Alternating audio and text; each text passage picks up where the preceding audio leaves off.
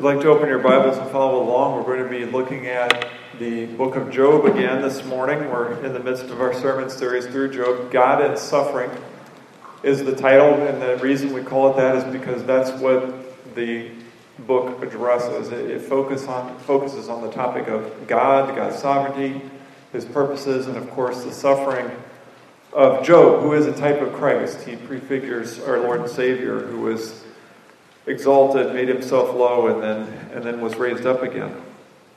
So if you'd like to turn to Job 12, we're going to be straddling a couple of chapters. So we're going to start at Job chapter 12, verse 1, and we're going to be reading and covering up into Job chapter 13, verse 12.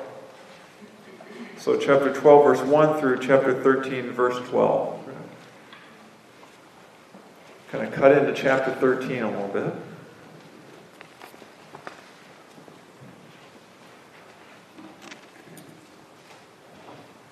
Let's go to the Lord in prayer together. Heavenly Father, as we approach your word this morning, we come in faith. We come expectantly. And Father, first and foremost, we ask that you would give us the illuminating power of your Holy Spirit so that we can understand this passage. We want to understand your word. And so we ask that in faith. Father, also allow us to take what you teach us and apply it. We pray that these words don't simply go in through the ear gate and then are forgotten, but instead they go in and find their mark in our hearts and our souls and in how we live out our lives before you. We pray this in Jesus' name. Amen. You've got to know when to hold them, know when to fold them, know when to walk away, and know when to run. I think a lot of us could probably finish the rest of this. You never count your money when you're sitting at the table. There'll be time enough for counting when the dealing's done. Yeah, that's a really familiar lyrics, at least in my generation. This was a song not written by, but made popular by Kenny Rogers, 1978, called The Gambler. And the song begins, this is the chorus, but it begins with two men on a train one warm summer evening. And it's in the middle of the night, neither of them can sleep. And so the older man decides to pass on a little life wisdom to the younger man. And he begins telling them, you've got to know when to hold them, know when to fold them. And it's very quickly they realize that he's not just talking about card playing. It's a metaphor for life. He's speaking about making the right decisions, know when to fold them. That means when to let things go, when to ignore something, or to just move on, not to make a big deal about something. Know when to hold them. That means when to stick with it, when to persevere and keep going, not to give up, to buckle down and refuse to let something go or to refuse to give up on something. And so that's what the song's about. It's this life lesson about making right decisions, know when to fold them, know when to hold them. And as we look at chapters 12 and 13 this morning in the book of Job, Job decides to hold them. He decides to hold them. He refuses to let the words of Zophar and the other two friends go. He says, no, I'm going to answer that. I'm not just going to ignore it. I'm not just going to let it go. I need to respond. And so he does. Now let's remember the context. Before we read this passage, let's remember the context. Zophar, who is one of the three friends who came to comfort Job, just finished speaking. And he insulted him. Remember, he calls him stupid. That's a personal insult. But he also told Job with a raging, I'm better than you attitude. He told them, this is how God operates. This is who God is. You've got it wrong, Job. Let me speak to you. I will tell you the truth about who God is and how to make sense of everything that's happened to you. I will speak on behalf of God, Zophar says. Now, Job could have folded. He could have just said, he wasn't feeling his best. He could have just said, I'm just going to let that go. I'm not going to respond. But instead, he decided to hold them. He refused to let Zophar's words go. Why? Why did he decide to hold them? I think the answer to that question, and we're going to get to it, that's going to help us apply this passage to our own life. So let's now look at Job chapter 12 and the beginning of 13. Then Job answered and said, "No doubt you are the people, and wisdom will die with you. But I have understanding as well as you. I am not inferior to you. Who does not know such things as these? I am a laughingstock to my friends. I, who called to God and he answered me, a just and blameless man, am a laughingstock. In the thought of one who is at ease, there is contempt for misfortune. It is ready for those whose feet slip. The tents of robbers are at peace, and those who provoke God are secure, who bring their God in their hand. But ask the beasts, and they will tell you, they will teach you, the birds of the heavens, and they will tell you, or the bushes of the earth, and they will teach you, and the fish of the sea will declare to you, who among all these does not know that the hand of the Lord has done this? In his hand is the life of every living thing, and the breath of all mankind. Does not the ear test words as the palate tastes food? Wisdom is with the aged, and understanding in length of days.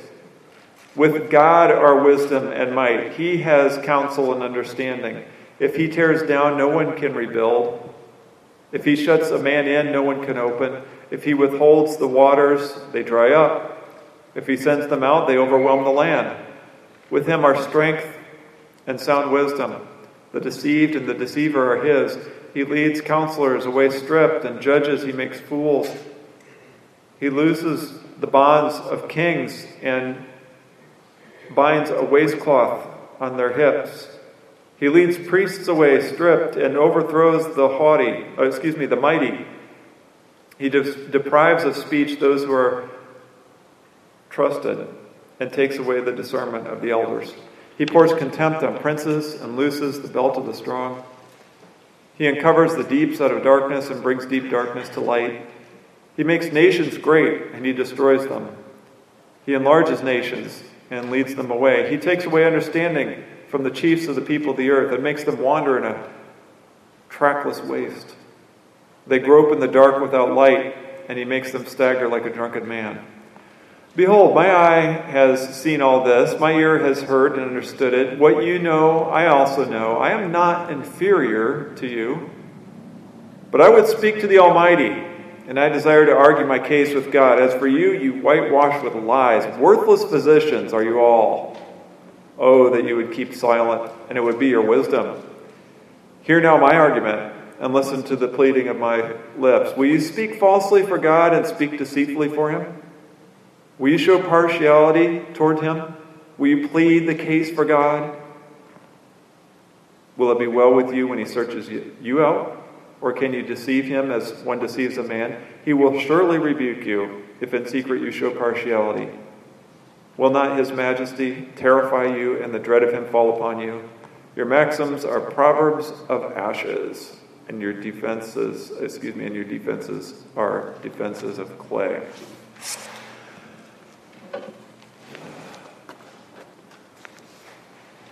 Job decides to hold them. I'm not going to let these words go unanswered. So the first thing he responds with is, you know what, Zophar, you're not better than I am. You're not. The verses 1 and 2 are sarcastic. No doubt you are the people and wisdom will die with you. You can almost hear it. It's dripping with sarcasm. Oh, you are the one. You are the ones. If you die, all wisdom dies with you. You're that great. That's essentially what he's saying, roughly paraphrased. Verse 3, you're not better than I am. You don't know more than me. He says, I am not inferior to you.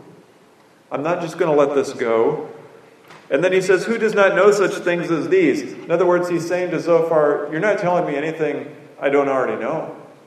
You're not telling me, or you're not saying anything that other people, the average person walking down the street in the ancient Near East, you're not telling me anything that they don't already know. You're telling me common knowledge. You're telling me conventional wisdom. And then verse 4, I am a laughing stock. This is almost a little parenthetical statement where Job is saying, yes, I realize the absurdity of the situation that I am in right now.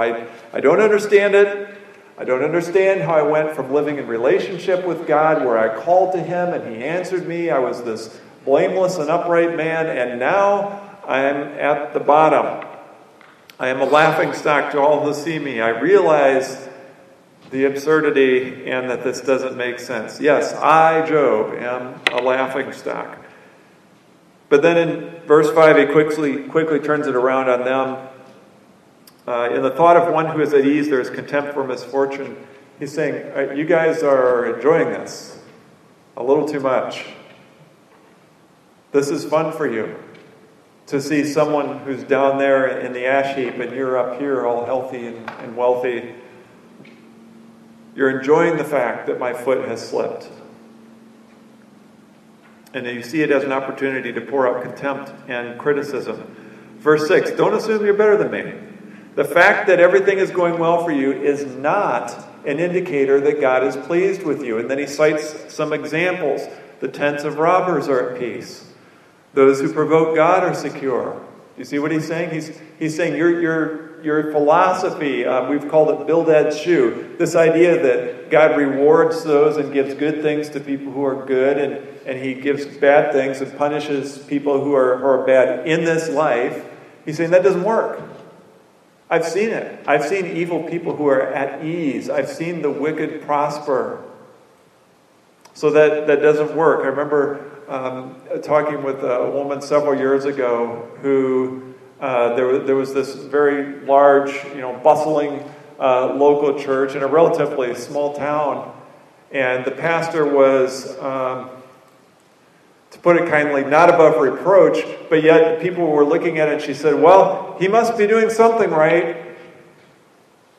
And I remember thinking, that's not how it works. That's not how it works. That's what Job's saying. He's saying you can't point to somebody and say, well, they're wealthy, they're healthy, things are going well. They must be doing something right. Job says, no. That's not how it works. Those who bring their God in their hand, what is he talking about? Idolaters. Idolaters. If you can pick up your God that's carved out of stone or metal or wood or something like that, if you can pick up your God and take him with you, if you can tuck him into your back pocket, what kind of a God is that really? It's idolatry. He's saying even idolaters can be doing okay in this world. Verses 7 and 9, what God does, whatever God wills. That's what we're going to call this next section. So Job lists off examples of creations and created creatures, and his point is this: even they get it. Even God's created world gets it. If you can ask, and he lists off some things: the beasts, the birds, the bushes, the fishes. They will teach you, they will tell you, they will declare to you. They all get it. They all understand that your neat, tidy little philosophy of almost karma, it's almost the same idea as karma, that good things happen to good people and bad things happen to bad things. He says they understand that. That's not true. Creation testifies to that. Verse 10, God has all things and all people in his hands at all times, and he does whatever God wills. And remember, God's will is perfect. He is infallible. He is incapable of making error. Verses 11 and 12, Job has tasted and tested the words of his friends, and they do not taste good. They do not taste good. Wisdom is with the aged, and understanding and length of days. Yet his three friends seem to be lacking them both. They neither have wisdom nor understanding. Verse 13, you three friends, you are not a source of wisdom. God is. With God is wisdom and might. He has counsel and understanding. And then what follows is Job teaching and telling his friends that God is the one with the power and the might. And so he lists several examples in the next few verses 14 through 25. He begins to lay out his case. He gives several examples of why he's right, of why what he's saying about God is true. Verse 14, no one can resist God's power. Verse 15, God commands all creation, even the waters, which remember, in the ancient Near East were often viewed as a source of chaos, evil, unrest. The ocean waters especially were untamed. They were full of mystery. And even up into the last several centuries, even if you get into the 1700s, 1800s, there was still a lot of superstition among sailors and among people who would go on these sailing ships. They were very unsure about the waters and the deep and what might be contained in them. God commands the waters. Verses 16 through 21, all people are under God's sovereign rule, both the deceived and the deceiver. And then he lists off counselors, judges, kings, priests, the mighty, the wise, the elders, princes, the strong. It doesn't matter who someone is. God is sovereign. No one is above God. He raises up and he brings down. God does whatever God wills. God is the one who reveals or conceals. He can plunge someone into darkness or bring something to light. God brings understanding.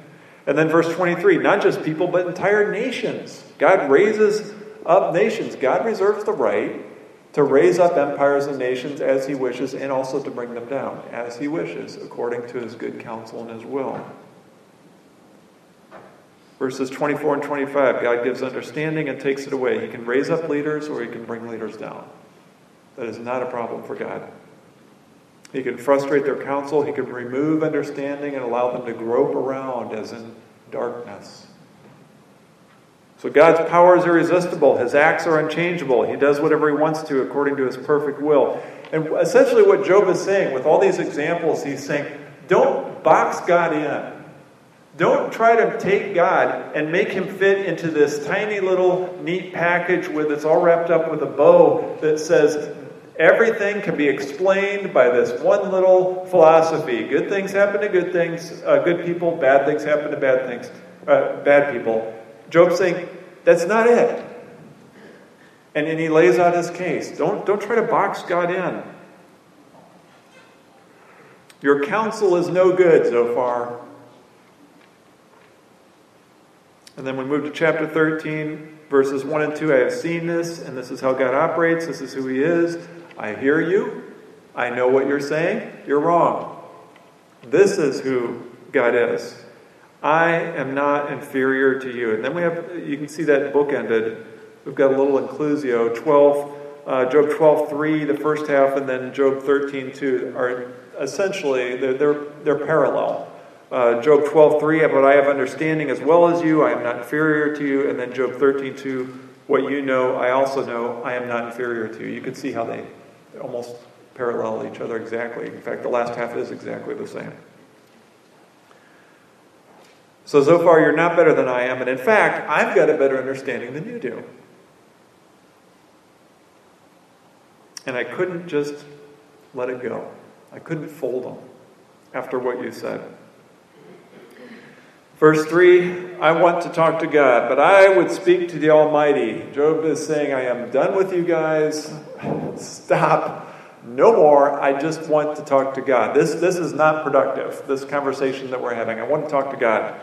I want to talk to him directly. And you can hear that longing in Job's heart that we've seen reflected or has come out in earlier chapters. He's looking for that day in court. He's looking for that day of vindication where he can stand before God and everything can be heard. All the evidence can be laid out. And surely, if Job would have that opportunity, then he would be shown to be in the right. But he's had enough of these friends, put that in air quote, and he lashes out at them. As for you, you whitewash with lies. He's calling them liars. Worthless physicians are you all. I'm done with you. You're not helping me. Oh, that you would keep silent, and it would be your wisdom. I think the best thing for you to do right now is just be quiet. This is the ancient Near East way of saying, shut up, to his friends. And then finally, a deserved warning, verses 6 through the end that we're looking at, verses 6 through 12. You three have spoken enough. It's now my turn. Hear now my argument and listen to the pleading of my lips. He's about to question them. So we're going to see a series of 6 questions. This section closes out with 6 questions from Job. It's designed to check their arrogance is designed to give them a warning because they're engaging in some serious sin. And so he wants to check it. And so he asks a series of questions. Now remember, they've been claiming to be speaking on behalf of God. They've been claiming to essentially speaking on God's behalf, and they have misrepresented God. So Job checks their arrogance. Question number 1, will you speak falsely for God and speak deceitfully for him? And that's essentially the charge. That question is Job charging them with misrepresenting God, which is blasphemy. And then questions 2 and 3 go together. Will you show partiality toward him? And will you plead the case for God? So the sense here is that Job and God are the two parties, and the three friends have come in, and they've acted as someone who is assessing the situation and almost acting as judges, and have kind of looked at both sides and then rendering what they think is the correct interpretation of what's going on. And Job is saying, you're showing partiality to God. Job is saying, it doesn't really matter what I've done, it doesn't matter what I've said, it doesn't matter what I tell you, you're already siding with God. You're already pointing to me as the one who has sinned, as the one who is guilty and who deserves this. You're showing partiality to God. And then that second part, will you plead the case for God? Job is saying, look, and also you've gone too far. You're acting presumptuously. You think that it's okay for you to come in and act as this kind of assessor and judge and decide between the two of us. You think it's okay that you're speaking on behalf of God and putting me in my place. Your courtroom performance is a complete fail, Job's saying. The next two questions kind of go together. Will it be well with you when he searches you out, or can you deceive him as one deceives a man? Job's saying, how do you think it would turn out if you were the defendant? Let's switch roles for a minute, Zophar and the other the other two friends. If the tables were turned, how do you think it would go for you? Do you think you could fool God? Do you think you can hide something from him? Verses 10 and 11, he will surely rebuke you if in secret you show partiality. As you are misrepresenting God, that will not remain hidden from him. He will find you out. God sees what you're doing, and you three have a rebuke coming. And of course, they do. At the end of the book, we're told that, chapter 42. They are rebuked by God. And then the last question, will not his majesty terrify you and the dread of him fall upon you? Job's saying, you know what? If the tables were turned, you would not be able to stand so arrogantly and proudly. You would be brought low, fast, quick, and in a hurry. The final verse that we're looking at, verse 12, your maxims are proverbs of ashes, and your defenses are defenses of clay. What's clay? Brittle, easily broken. Not stone, not metal. He's saying your defenses are weak. They're easily destroyed. Everything you're saying, you have no case, Zophar and the three friends. Your cases and your words are worthless. Well, this is Job refusing to let it go. This is Job holding them. This is Job holding them. With what little strength he has, he pushes back against the words of his friends. And he says, you know what? No, I'm not going to let that go. I'm going to respond to that. And we saw that in Cluzio. I am not inferior to you. You don't know what you're talking about. Here's the real deal. Here's what it really means. Here's what God's really doing. Here's how his character really is. This is how he acts. Not what you said. And so he pushes back. And then he gives some examples. He cites some examples of why they're wrong and why he's right. And he's correct. Job was right. So Job may be down, but he's not out. He has some fight left in him. He has a little spirit left, even as much as he's been crushed. And it's especially true when he's responding to the topic of God and God's truth. That's what has Job fired up. We asked the question in the beginning, why? Why did he choose to hold them instead of fold them? It's because he's responding to misrepresentation of God. He won't let that go. He's passionate about God and God's truth. And I find it interesting that not only does he correct his friends, but he calls them out as liars at 13:4, as for you, you whitewash with lies, and he warns them. He warns them. He tells them they need to watch their back because God is not going to put up with people who misrepresent him. So if we put it all together, this is a strong response. This is a strong response from Job, who is physically extremely weak. And I think his response helps us to be able to apply this passage. It helps us to be able to know when to hold them and when to fold them. And we all understand there's times when it is wise to fold them. There are times when it's wise just to let it go. Personal insults, like someone calling you stupid. Okay, that's a fold them scenario. Who cares?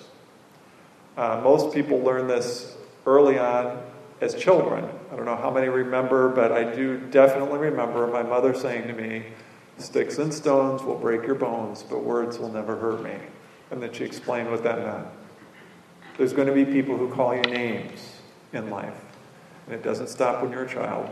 It goes on in your adulthood. People are going to be critical. People are going to say things against you. Fold them. Who cares? It doesn't matter. And there's going to be other times when, as believers, both as individuals and collectively as the church, universal, the church, capital C, where we should just fold them and walk away. Usually this is issues that do not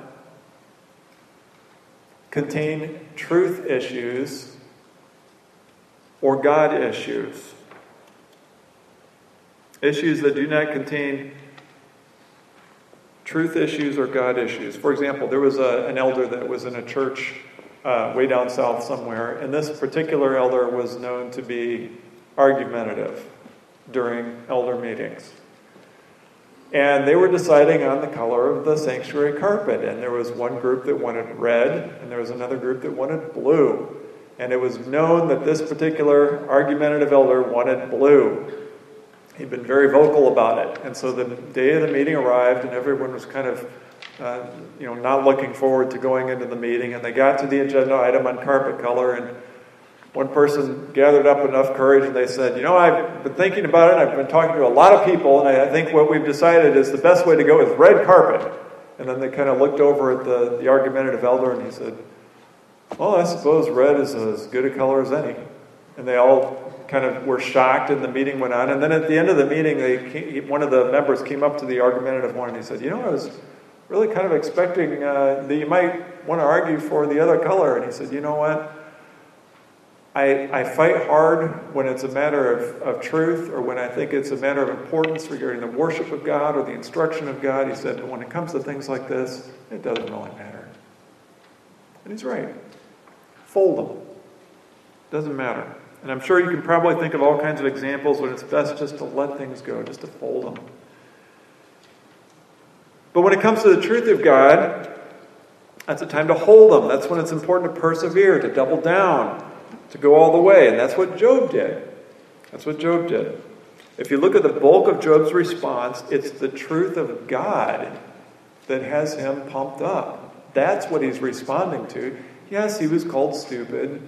Yes, he said, but a stupid man will get understanding when a wild donkey's colt is born a man. He was talking about Job back in chapter 11. But he kind of lets that one, he folds on that one. What really has Job worked up is the truth of God. He's refusing to let the words of his three friends go because they are misrepresenting the truth of God. Now, many believers, churches, and whole denominations have slipped into complacency and then apathy and finally full-on apostasy because they have not learned when the right time is to hold them. And instead have folded the inerrancy of Scripture, the full humanity and full deity of Jesus Christ, the doctrine of the Trinity, bodily resurrection of Jesus, the creation of the universe and everything in it by God ex nihilo, meaning out of nothing, in 6 days. The final judgment, heaven and hell, justification by faith alone. in Christ alone. These are hold 'em issues. These are hold 'em issues. All these things and others. Because they are the truth. So when we hear these things being challenged or weakened or diluted by professing believers, that's the time to hold them. Notice I said professing believers, not unbelievers. I don't expect the average unbeliever walking down the street to believe in the inerrancy of Scripture. I doubt they could explain that, what that means, or define it adequately, in fact. So I'm not going to get too worked up when I run into an unbeliever. I'm not going to spend too much time arguing with unbelievers on these issues because they're not going to believe them because they don't have the Spirit of Christ in them. We talked about that last week. The fear of the Lord is the beginning of knowledge. When God's Spirit calls someone to Him, He gives them new heart, new desires, and He opens their eyes to give them understanding of the truths of God. Until that happens, they're not going to embrace those things. So we can talk to them, we can engage in conversation, but I'm not going to spend a long time arguing about them. Instead, I'm going to focus on evangelism. I'm going to explain that salvation and the forgiveness of sins is through faith in Christ alone. And I'll explain what that means, what grace means, how it's not what you do or a good person about. It's about what Jesus has done on the cross. Those are the things we want to spend time with unbelievers on. We should be praying for and seeking the salvation of unbelievers. No, it's professing believers. When it's someone who professes faith in Christ, it's when they're attacking these things. That's when it's time to hold them. So one-on-one, small groups, Bible studies, pulpits, elder meetings, denominational meetings, and seminaries. That's when the truth of God must be held with tenacity. So it's in these contexts where believers like you and I, and collectively as the church, must refuse to let the truth of God go. It's a hold 'em time. I've heard more than one speaker at denominational meetings and in small group settings and in various churches introduce one small step, one small degree walking away from the truth of God on some of these important issues. And they'll usually label orthodoxy as traditionalism or legalism. That's usually a good tactic. But then that's followed up by this speech. They'll say, no, let's all calm down. If we vote yes on this, that doesn't mean that we're going to vote yes on all this other stuff that comes downstream that we've seen in all these other churches. We're just trying to reach a compromise here. So don't think that this is a slippery slope that we can't come back from. It's always a slippery slope. It's always a slippery slope. On these issues where we're called to hold them, there is no compromise. There is no 1 or 2 degrees away from the truth of God. That is exactly how Satan operates. Satan doesn't operate by explosion, but by erosion. He doesn't ask for one big denial and a crumpling up of all our doctrine and throwing it away. Instead, he just says, well, let's just think about this for a minute. Let's just come over here one step. And then a little bit later, another step and another step. It's always a slippery slope. So please do not believe the lie of anyone who tells you that it's not. Now, so far these examples have been fairly clear-cut. I hope we wouldn't get too many arguments about when to hold them and when to fold them, holding it on doctrine and truth issues and folding it on things like the carpet. I think we all probably on the same page on that. I hope so. But what about times when things aren't so clear-cut? What about times when we're not sure? It's not really a historical doctrine of the church or something that has been held to or reformational truth that's, justification by faith alone. It's not that clear. It's kind of foggy. Then what? How do we know when to hold them and when to fold them? No, I am neither a prophet nor the son of a prophet, but the past couple of years have presented both the society as a whole and as us as individuals and as local churches with decisions that we've never had to face before. I call it unplowed ground. There's been a lot of unplowed ground in the last year and a half. And if pressed, I would say we're probably not done. So because we have a lot more unplowed ground laying before us, it may become increasingly difficult to know when to hold them and when to fold them as believers. Because they're not going to come like a fastball straight down the middle. They're going to be a curveball. They're going to be all over the place. They're going to be right between that strike zone and the ball zone. But we're not sure exactly if to swing or to check. Here's where we have a huge advantage over Job. Number one, we have the full revelation of God before us to aid us in discerning whether or not to hold them or fold them on decisions that aren't clear-cut. Remember, Job was making all his arguments without one scrap of Scripture. He had neither the Old Testament nor the New. How did he do? I would say very well. I would say excellent. Well done, Job. He was defending the nature and character of God without one word of Scripture. We have the entire thing. We have the full revelation of God. We have the Old Testament, we have the New Testament, we have the finished special revelation of God before us. That is a huge advantage in knowing when to hold them and when to fold them as we try to discern on some of these unplowed ground issues. So we have the Word of God before us. Let's not discount that as something small. That is huge. Number two, we have one another. Job was very alone. What did he say at the beginning? I'm a laughingstock. I, Job, who used to be up here, now I'm down here. The entire community views me as a laughingstock. Here are my 3 friends. How did they do as friends? Failed. They weren't his friends. They were calling him stupid. They weren't listening to him. Even his own wife had turned on him. His children were gone. They were killed. He was very alone. In contrast, we are not alone. We have one another. I remember talking with a young man several years ago, and he had young children, and he was in the midst of just doing life. And he said, I wish I had a round table. I said, what do you mean? He said, well, like back in the legend of King Arthur, they had that round table with all the knights that would come around. I said, yeah, I know. And yes, the idea was that all were equal and that he could access the counsel of them all, when in reality, some say it was because all the knights refused to take a position lower on the table, so he had to make a round table. But regardless of whether or not that's true, the idea was there was this round table of all these trusted knights that he could call on the counsel and specialties and expertise in each one as needed. And he said, I just wish I had a round table. With some of these things, I don't know, it's tough to decide what to do. He said, I've got an idea of kind of who I'd like to have, and it would be nice to convene the round table, be able to ask them a question, and then after I get the combined wisdom of the council of the round table, then I could go and more confidently make my decision. We can all have a round table if we want it. We are not alone.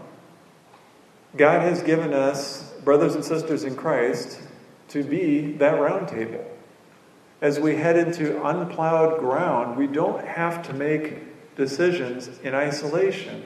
We don't have to make decisions as individual islands.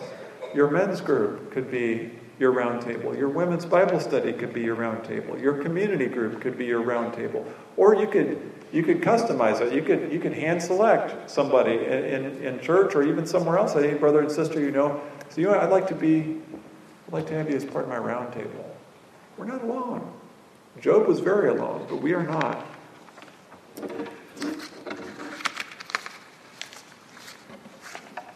Job was alone and did not have one page of Scripture to consult. And yet, he made the right call. And he knew when to hold them. He knew when to take a stand. He knew when not to let it go. He refused to let their words go. In contrast, we have the full revelation of God, and we never have to be alone. May God give us humility when it's time to fold them. May God give us boldness when it's time to hold them. And may God give us wisdom and discernment as we navigate the unplowed ground that lies before us. Amen. Heavenly Father, we give you thanks for our salvation through faith in Jesus Christ. We thank you that he has paid the price, that we are not our own, that the shed blood of Jesus paid the penalty for our sin. Father, we thank you that it is through faith alone that we can be called children of God. Father, we also pray for wisdom. We pray for wisdom to discern some of these gray areas. Please do give us the boldness and humility we need when some of these decisions are clear-cut. It's one thing to say we're going to hold them. It's another thing to actually do it and to carry out standing on your truth and your word alone, no matter what the consequences or circumstances. But Father, it's this unplowed ground that we're asking for help. Help us to continue to lean on your word, your spirit, and on our brothers and sisters that you've given us so we can make the right call. We pray this in Jesus' name, amen.